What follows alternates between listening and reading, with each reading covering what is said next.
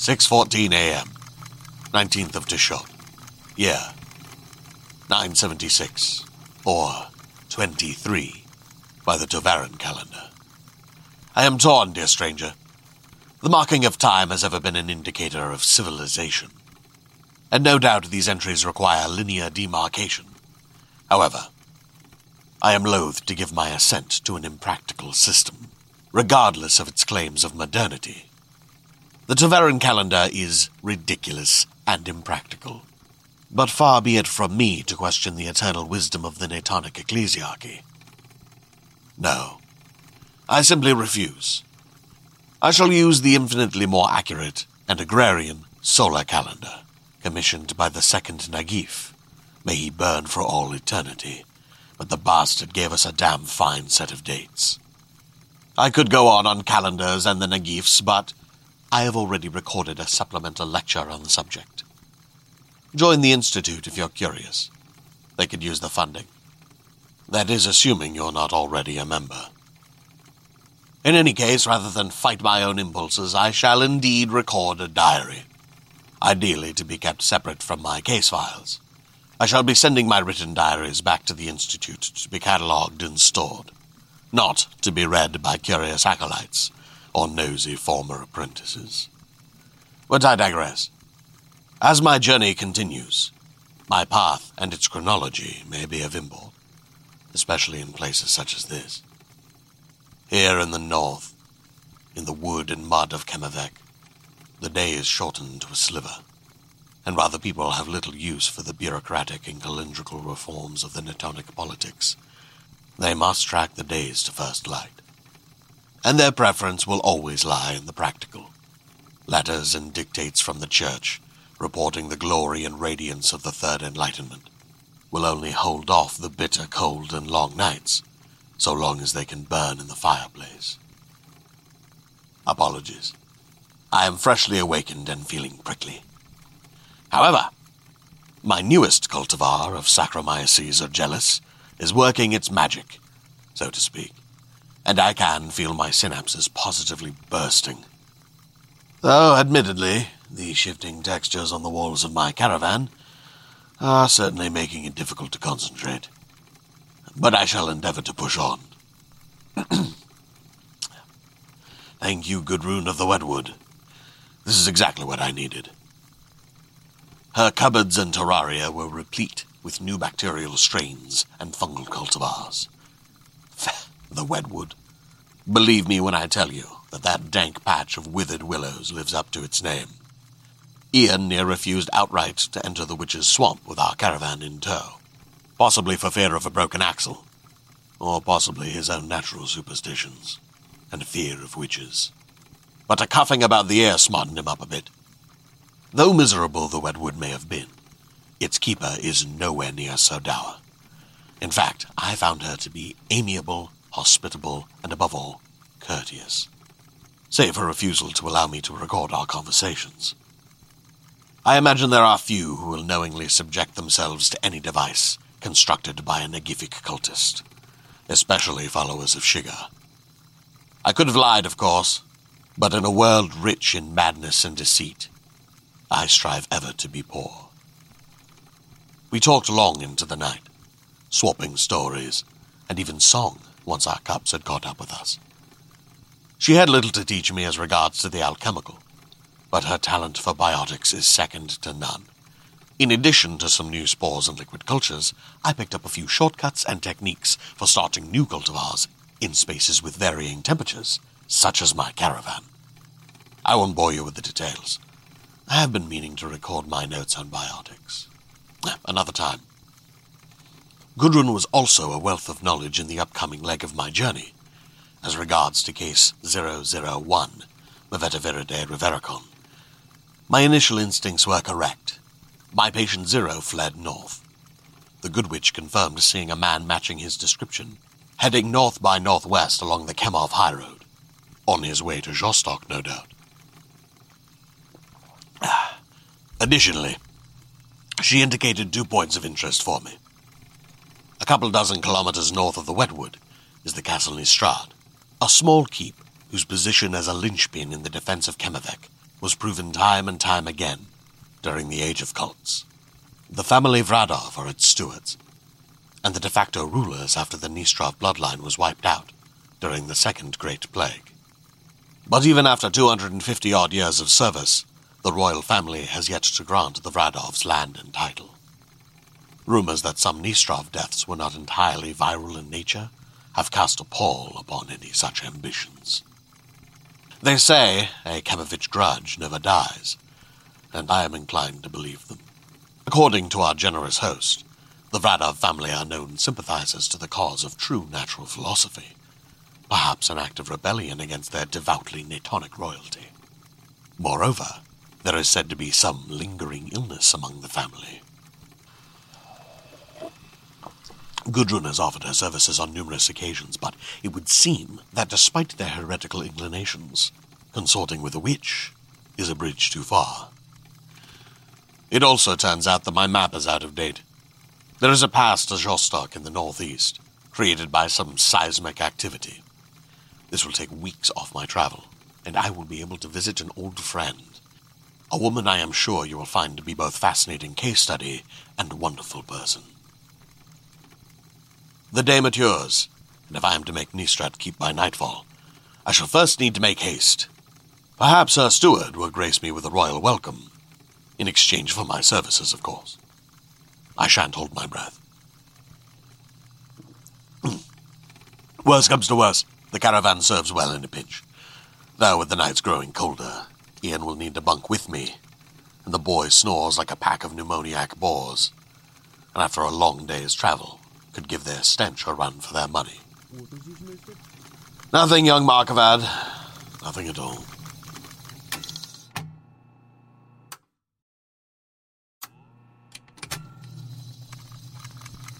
Twentieth of Teshot continues.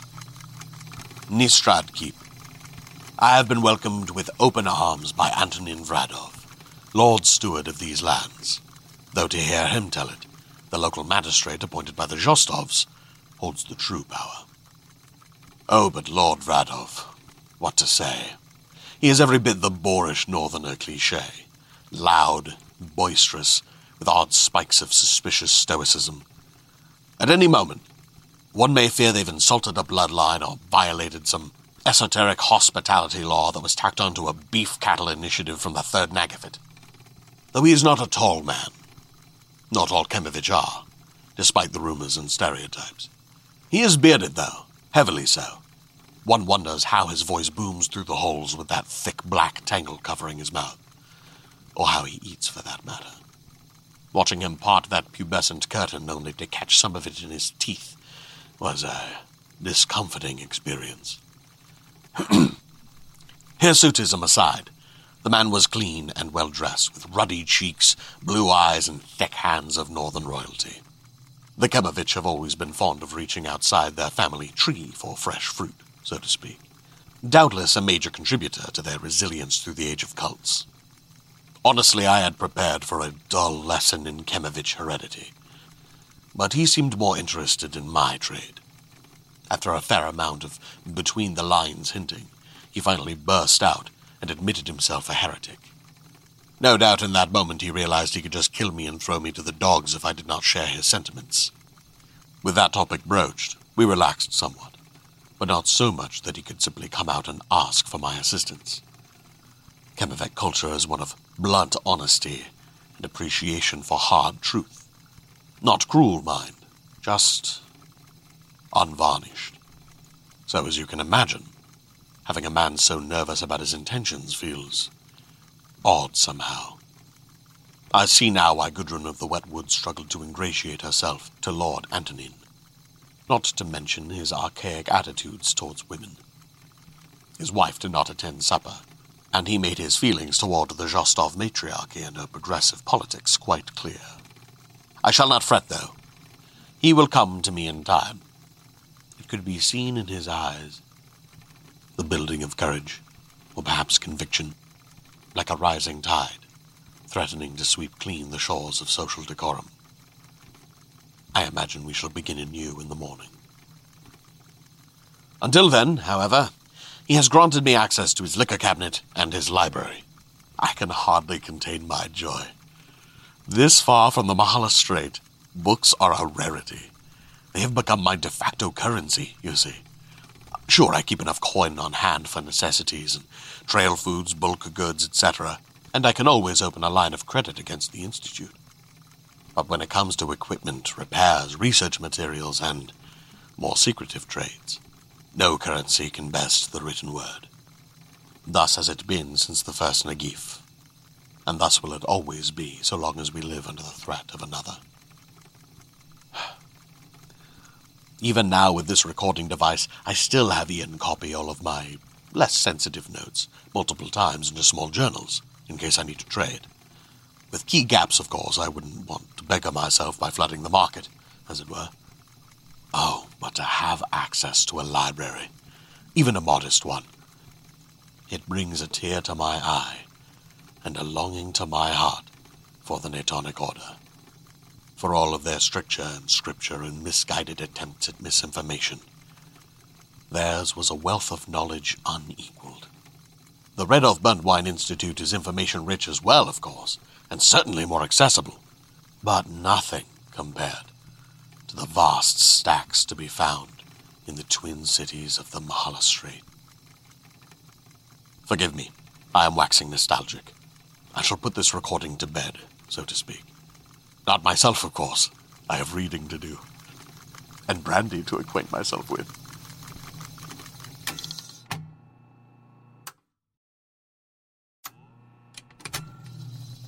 "20th Jashot, or perhaps 21st now. No matter. I tell you, dear stranger, I am astounded by misinformation. I suppose it is inevitable in a world so sparse and cruel. Yet I am often shocked to find that even the educated believe in the metaphysical.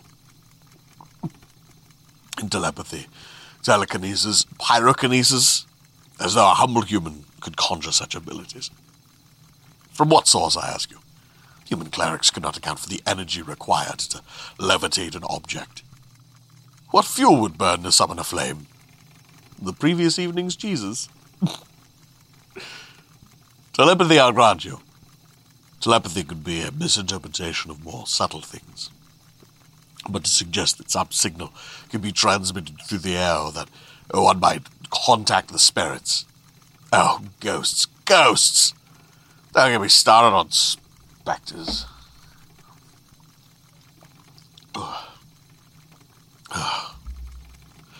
Not here, and not now. I shall summon my resources and muster my finest arguments before I bore you with my distaste for the spiritual. I must someday soon take the time to study the commonalities among Shigai infections and the delusional folklore of the common people. I suppose I cannot blame these poor sods. I am, I suppose, equally susceptible to falsehoods and well-placed rumor. How easily it is to draw false conclusions in the light of false information. Sometimes I wonder if the infections of Shiga are in fact in all of us, poisoning our minds. A silent madness. No man born free of its grasp.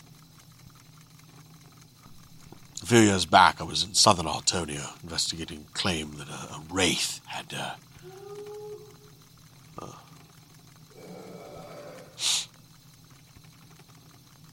apologies. I thought I heard something. I shall investigate. Perhaps a loose hound. Just as well. It was a boring story anyway.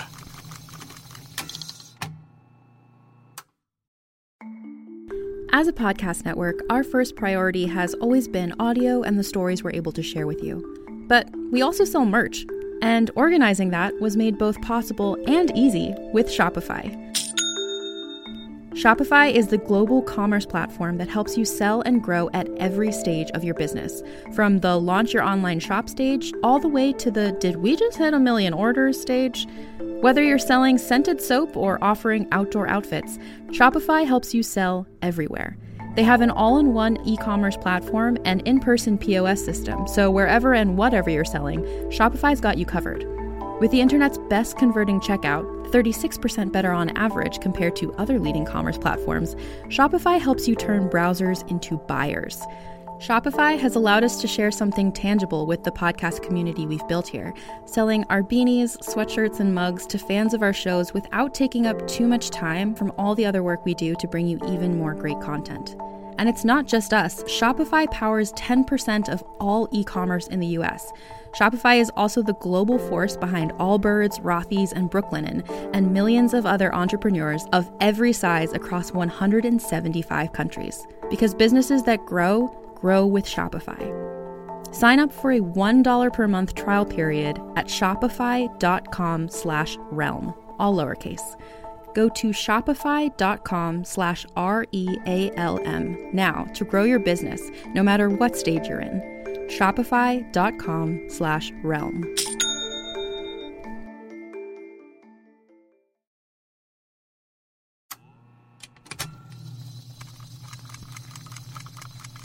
'28th of Teshot, year 976, case number 002. The Hounds of Nistrad Keep. Abstract. A rare mutation in the Vradov family of Nistrad Keep has resulted in a strange presentation of Lashana Nagifa Perezev. It is impossible to calculate the total deaths. However, first-hand accounts place the number somewhere north of 14 violent casualties, 8 of which were non-fatal, resulting in 6 confirmed infections, 4 of which were terminal.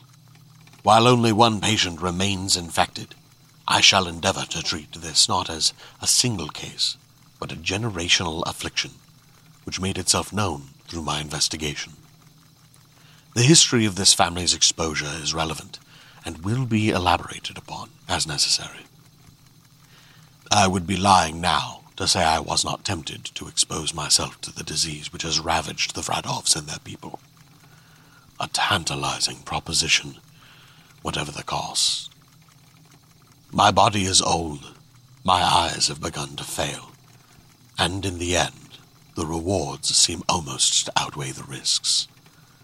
That is, assuming, of course, that I do not suffer the same fate as the boy. Introduction. Subject: Lashna Nagifa Perezev, also known as Beast Fever, Raven's Curse, and Curing Plague. Beast Fever is a transformative viral infection, thus the domain of Lashana. It begins by accelerating the metabolic processes, altering the DNA and taxing the pituitary gland to trigger gruesome transformations, typically resulting in the death of the infected. Early symptoms include severe rash, fever, extreme hunger, and hypersensitivity to emotional triggers. Total acute alopecia, followed by the sloughing of the epidermis. Pathotype: Pera. Perezev infections encourage occasional cannibalistic impulses and violent tendencies, as well as hypersexuality. This results in saliva, blood, or other bodily fluids entering the bloodstream through open wounds or mucous membranes. It is important to note the difference here between the Ravic pathotype and the Pera pathotype, where Rav compels an explicit need to consume the flesh of other humans. With Pera, cannibalistic impulses are simply an extension of the primal impulses exaggerated by the infection, namely hunger and rage. Serotype Zev. Perhaps somewhat on the nose given the folklore surrounding this disease. The Zev serotype, meaning wolf in the old tongue, does what it says on the tin. Or so it would seem to the uninformed. In truth, the Ravazev virus and its transformation produces neither wolf nor human-wolf hybrid. The seemingly lupine features manifested are holdovers from a common mammalian ancestor whose name escapes me right now. See the works of Grigory Akkad, particularly The Former Faces of Man, an education on the nature of Neotonic evolution theory. Or read the Tevora, an oversimplified, overwrought, and needlessly poetic regurgitation of the same facts with a self-indulgent religious flair. Pardon my frustration. The Natonic penchant for partially digesting greater works before spewing them into the mewling mouths of its flock has always turned my stomach. No. The traits these infected adopt would be closer to a rodent, but were-rat lacks so much flair. Locality. The source of the infection was a Homzek monk turned plague peddler in Vrahim, a port town on the east coast of Sulthar. I imagine his order frowned upon the notion of capitalizing on potentially beneficial infections. After all, they serve the Nagafim. After initial exposure, the infection was brought to Nistrad, 2,083 residents according to the census of 968. Case presentation. Antonin Vradov, steward of Nistrad Keep, was first infected by Leshana Nagifa Perezev at age 50 after a nasty fall from his horse. With several broken ribs, concussion, and a collapsed lung, Antonin was rushed to a nearby keep whose location and name has been withheld to protect the family involved. It would seem it is not uncommon to deliberately infect the injured and unwell with Perezev, as the resultant transformation may as well be a panacea. Obviously, this is delayed as long as possible to maximize the benefit, but with Antonin's condition so grave, it was necessary to take action. After the initial infection, Antonin's condition was closely monitored by several physicians. The steward was restrained and force-fed a nutrient-rich slurry, including some biotic cultures, a rarity among physicians. It seemed they were ready to try anything, even blasphemy. Within 24 hours of initial infection, the patient began to present with a fever and severe rash, worse in areas where friction is of greater concern, such as underarms, thighs, major joints, etc. With the help of a well-placed puncture, the collapsed lung was able to right itself, and the patient was placed under relaxed watch. Over the next several days, the patient began to present hostile behavior toward his caregivers, turned captors. Despite the breaks in his ribs, Antonin was frantic in his escape attempts. Fearing further injury, the lead physician called for a sedative and muscle-relaxant tonic. While this did curb the worst of the outbursts, the patient remained firmly awake and cognizant. After roughly 8 days of infection, Antonin had already lost all of his hair, including eyebrows and eyelashes. It was not until day 16 that the worst of the symptoms made themselves known. The initial rash progressed into sores, lesions, and eventually the epidermis began to slough away, revealing the raw, inflamed dermis beneath. This alopecia was followed by extreme hirsutism, beginning on the forearms, shoulders, face, scalp, and back. I suspect Perezev dramatically increases serum testosterone and inhibits estradiol, resulting in an extreme presentation of secondary sexual characteristics. Blood began pooling beneath nail beds, in the gums and eyes, followed by a loosening of fingernails, toenails, and eventually teeth. Thick claws carved grooves into the nail beds as they forced their way into position. Bulging calcium deposits deformed cheekbones and jaw, their growth pressing brittle, broken teeth from the gums.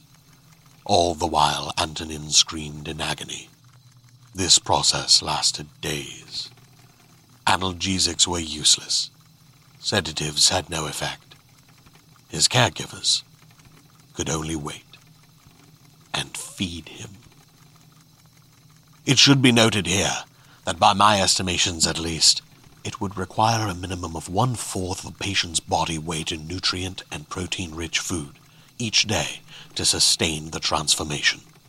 And it must be sustained, for any gap in nutrition would result in permanent damage to the patient, up to and including death, as the body cannibalizes itself to meet the demand for calories. After 34 full days, the transformation was complete. a dramatic increase in muscle mass and bone density. Thickened dermis, heavy claws on the hands and feet. Crowded fangs replaced teeth, and a slew of other minor mutations. The patient had long since destroyed his restraints, and was now enclosed in a cell, which had been crafted by local smiths and affixed to the floor around the patient's bed. What I find most troubling is that this has no amnestic effect. The patient is fully aware of every moment. Worse, the hyperstimulation of the adrenal gland and total disarray of the endocrine system serves as a memory enhancer, a gallery of vivid horrors for the victim's mind to reflect upon in the wee hours. If only the process ended there. What followed was 40 days of the same nightmare, only now in reverse. Tissues auto-cannibalizing, fangs and claws forced broken from the body to make way for new teeth and nails, excess bone pushed through open wounds, everything again. However, by the end of the reversal, Antonin Vradov was born anew. Not only had his ribs and organ damage been healed, nearly every sign of his aging had reversed itself. What remained at the end was a man in his late 20s or early 30s, whose only ailments were congenital. Remarkable. Truly remarkable. My experience with this affliction has been limited solely to the lower classes, small villages which could never sustain such a transformation without devastating their herds and crops. The notion that this process has been put to use by families of means to extend life and wellness is staggering and somewhat horrifying.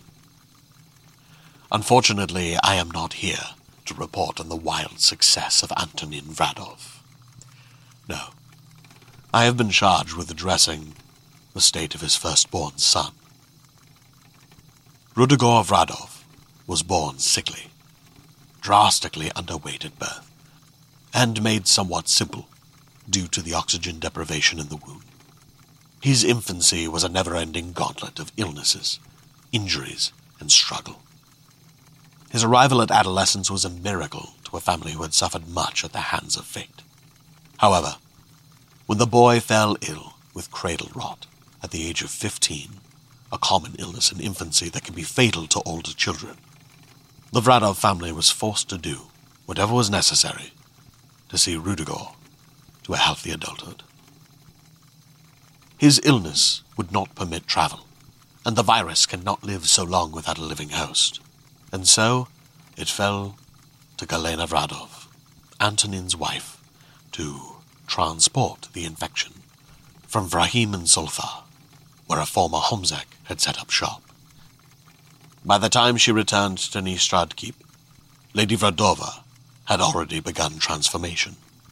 The physicians quickly set about infecting young Rudogor, and, out of misguided sentimentality and flawed quarantine protocol, contained both mother and son together, resulting in 2 minor casualties, a nurse and a physician. The physician was spared the virus, but the nurse was not so lucky, and she succumbed to starvation some weeks after, by concealing her condition. There were also reports of inappropriate coupling between mother and son, an understandable, if unsettling, response to the rage of hormones coursing through the bodies of these poor souls. Casualties and incest aside, the initial process was much the same in both Lady Vradova and Master Rudogor. However, on the 20th day of Rudogor's infection, in the weeks leading to spring, a minor mishap led to further tragedy. An as-yet unidentified servant left the door to the larder open. A combination of rodents and an untimely increase in temperature destroyed the vast majority of the food reserves at Nistrad Keep, leaving Rudogor and Galena without necessary calories to sustain their transformations. At first, the steward offered ludicrous sums to his subjects in exchange for their herds and crops. They refused, as would anyone who had witnessed even a tail end of a Kemavec winter. He considered sending guards to pillage the homes of the people, but he knew that if he did, his reign would not survive to see the spring. A mob of vengeful Kemavec are not above punishing a child to see justice done to a father. Realizing the gravity of his situation, and in a fit of ghoulish desperation, Antonin Vradov took the only course of action that his strained and troubled mind could conjure. He turned to the dungeons for unspoiled meat. The prisoners of Nistrad Keep were sentenced to gruesome and untimely death. Though limited in numbers, their grim sacrifice was adequate nourishment for the family Vradov. I do not believe in curses, nor do I believe in some universal cosmic balance. But I do know that Antonin suffered for his barbarity, if not in equal measure. In the throes of viral insanity, and under the influence of the most dangerous madness of all, love, the mother volunteered her ration to her son, without the knowledge of the physicians. Because of this, Lady Vradova was not able to sustain her transformation back to her human form. The result was extreme deformity. The absence of protein resulted in a wasting of her musculature, to the point where she now struggles to remain standing for more than a few minutes at a time. Multiple vitamin and mineral deficiencies have ravaged her organs and senses. Her body cannot process most foods, often leading to violent rejection. But worst of all, the lack of calcium-rich greens and dairy weakened her bones and prevented human teeth from reforming. Her mouth, now a tangle of malformed tooth and rotten fang, bleeds and inflames with alarming frequency. The good lady requires all meals to be pasted and bulked, that she might be spared the self-inflicted injury and further infections that comes with chewing. Would that her sacrifice were not in vain. Rudiger's recovery was remarkable. Not only had he been cured of his cradle rot, but his birth defects, being non-congenital, were reversed during Perezev infection. He became a voracious reader and skilled fighter, aided of course by the residual effects of the transformation. Rudiger was the very model of a royal heir, and despite his wife's condition, Antonin could not have been happier. That is, until the summer of 972. 1 month prior to the boy's 16th birthday, 3 months after his transformation had completed, he approached the family physician with a rash. Believing this to be no more than bed sores, he provided an unguent and sent the boy on his way. But at dinner, when he attempted to bite his father's hand for trying to take away a bone that the boy had been gnawing, a dawning horror came to the family Vradov. Once again, the heir to Nistrad Keep was contained, that he might suffer through a hell of his own flesh, as his body was rent and sundered, only to be built anew in most violent fashion. A false hope bloomed that the mother might be reinfected, that she might recover from her own cruel fate. However, oh so tragically, Lashna Nagifa Perezev instills a powerful immunity after initial infection, making reinfection impossible. That is, in most cases. For poor Rudiger, the cycle begins anew, again and again, with a mere 3 months reprieve between nightmares. He is fully cognizant of his condition, and while his suffering is immense, he is not despondent. In fact, he is much like any boy his age with an infirmity that must be managed. When asked about the potential of harm he might do to others, he expressed a solemnity and gravity worthy of the danger, and it was every bit as practiced and prescriptive as one might expect of a noble scion. With my eyes unclouded by the love of his father, it was clear that the boy was flush, with quickened breath. If one did not know any better, One might say he seemed excited by the prospect. I imagine, or perhaps hope, this was due to the fresh completion of his transformation. The alternative is... In fact, he has on 2 different occasions escaped his captivity. An account of the boy's first escape can be found in Addendum A, read by me, as told by Matron Sveta, personal attendant to the Lady Galena Verdova. It is a harrowing tale, and while it does not offer much in the way of data, it provides vital context to the horror that this disease can cause if left unchecked. All exposed to the virus during the escape were brought to the Keep Infirmary for treatment. 12 wounded in total, 15 terminal. Of the remaining 7, 5 were infected, with 3 sustaining the transformation. The families were sworn to secrecy and provided with a tidy sum for their suffering. In the 4 grueling years since Rudiger's infection, medicine has turned to alchemy to biotics. The Vradov family has only fallen short of eldritch arts in pursuit of relief for its eldest son and heir.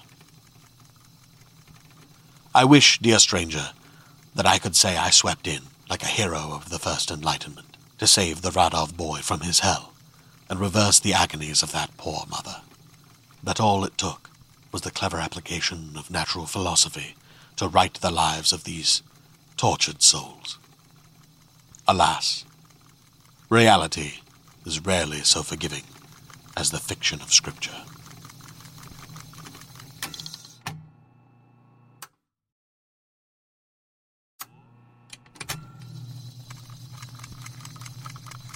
Third of Hashan, year 976, case number 002 continues.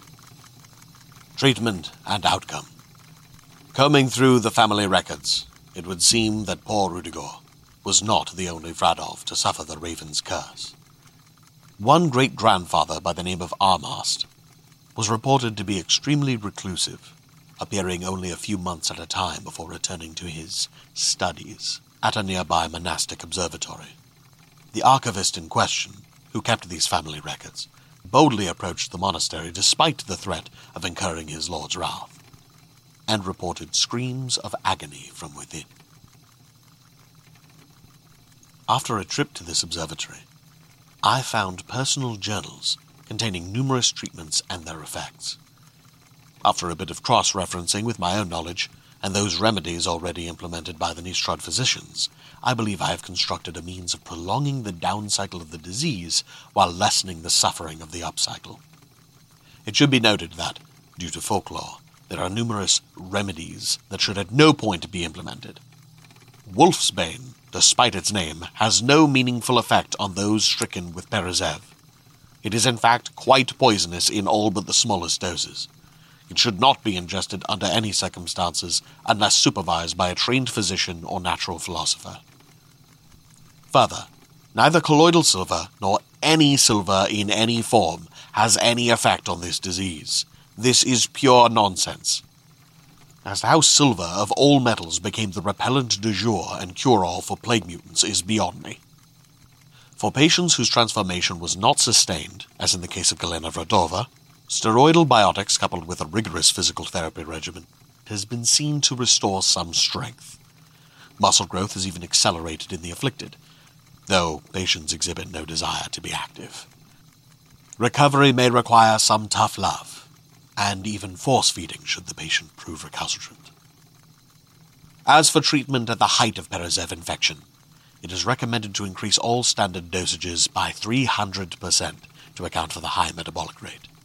Grubroot is known to slow metabolism, and as such may prolong the transformation process, but lessen its severity. Adelaide's Wish, when brewed in a tea, is a dangerous neurotoxin.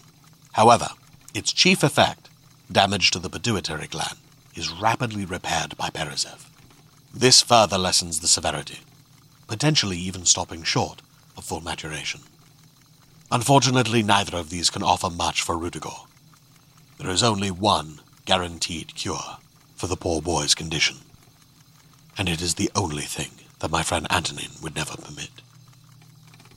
To make matters worse, Rudogor's younger brothers, Antol and Ivar, are not healthy boys, and may require Perezev infection before long. Conclusion. Rudogor Vradov of Nistrad bears an unidentified hereditary condition which prevents Leshana Nagifa Perezev from running its course, resulting in chronic reinfection.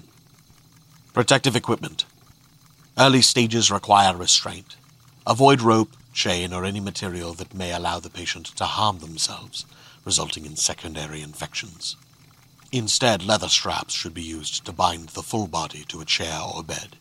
Transport is ill-advised in these early stages and requires full sedation. For such subdual, I recommend increasing sedative dosages by a factor of 10, as the patient's increased metabolism will ensure rapid recovery and prevent any permanent organ damage. At middle and late stages, patients should be contained in some manner of padded cell, reinforced with steel or stone. Caregivers should be clad in leather, with no exposed skin, to prevent possible injury and infection. You will get tired of hearing it, and I will get tired of saying it, but it bears repeating. As always, masks and gloves are essential. Estimated mortality. If provided sufficient calories to sustain transformation and well-protected environment to prevent injury, less than 2% are at significant risk of death due to infection. However, for those without resources and privileges of nobility, I estimate 95% mortality, with survivors often suffering permanent disfigurement. Next steps. I cannot stay. Antonin has been a wonderful host and blessed me with over a dozen books as payment. He even offered to send my case notes and samples to the Institute with one of his personal carriers. That spares me the dread of delay and lost packages. I do wish I could remain and care for his son, if only so that I might learn more of his fascinating ailment. But I have other duties. I have already lost so much ground against the Revericon carrier. Idom, and whoever is listening, please send one of our heredity specialists and endocrinologists to Nistrad Keep. This is worth whatever resources you can muster, and try to get a stable non-human carrier. The folk named Raven's Curse suggests that corvids might be a good candidate. I can't help but wonder if some congenital mutation led to this tragedy. Perhaps another might lessen the symptoms. In any case, I'm not sure it's worth the risk. At least not until we find whatever heredity led to poor Rudogor's condition. Well, I am off to Jostok. Gudrun's shortcut should make up for my lost time, but by the end of Hishon, these lands will become impassable, and I hope to be nestled by a warm fire in the capital by then. Perhaps my old friend, Ophelia Benjamini, will take me in. Oh, dear stranger, what a woman. What a case study. I do so hope I can acquaint you with the Madam of Many Faces.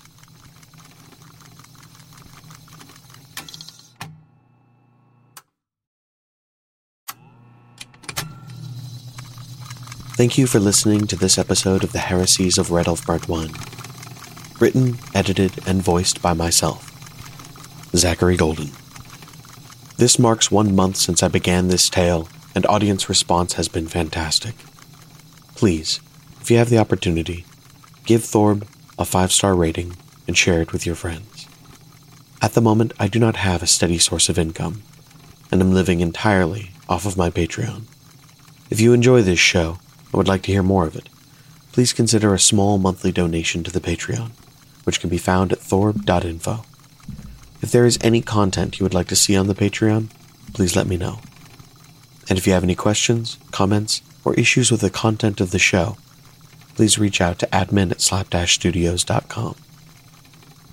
If you enjoy Dungeons & Dragons, consider listening to my actual play D&D podcast, The League of Ultimate Questing, set in a world where adventuring is a spectator sport, complete with color commentators, lore-building meta-segments, and hilarious in-world advertisements for products like Viagra, for barbarians who can't quite keep their rage up like they used to. We've just started our 3rd season, and it's a perfect time to join. Previous seasons do not pertain to this one. Case 003, The Madam of Many Faces, will be published on the 1st of March, and bonus episodes between. Thank you so much again for listening, dear stranger.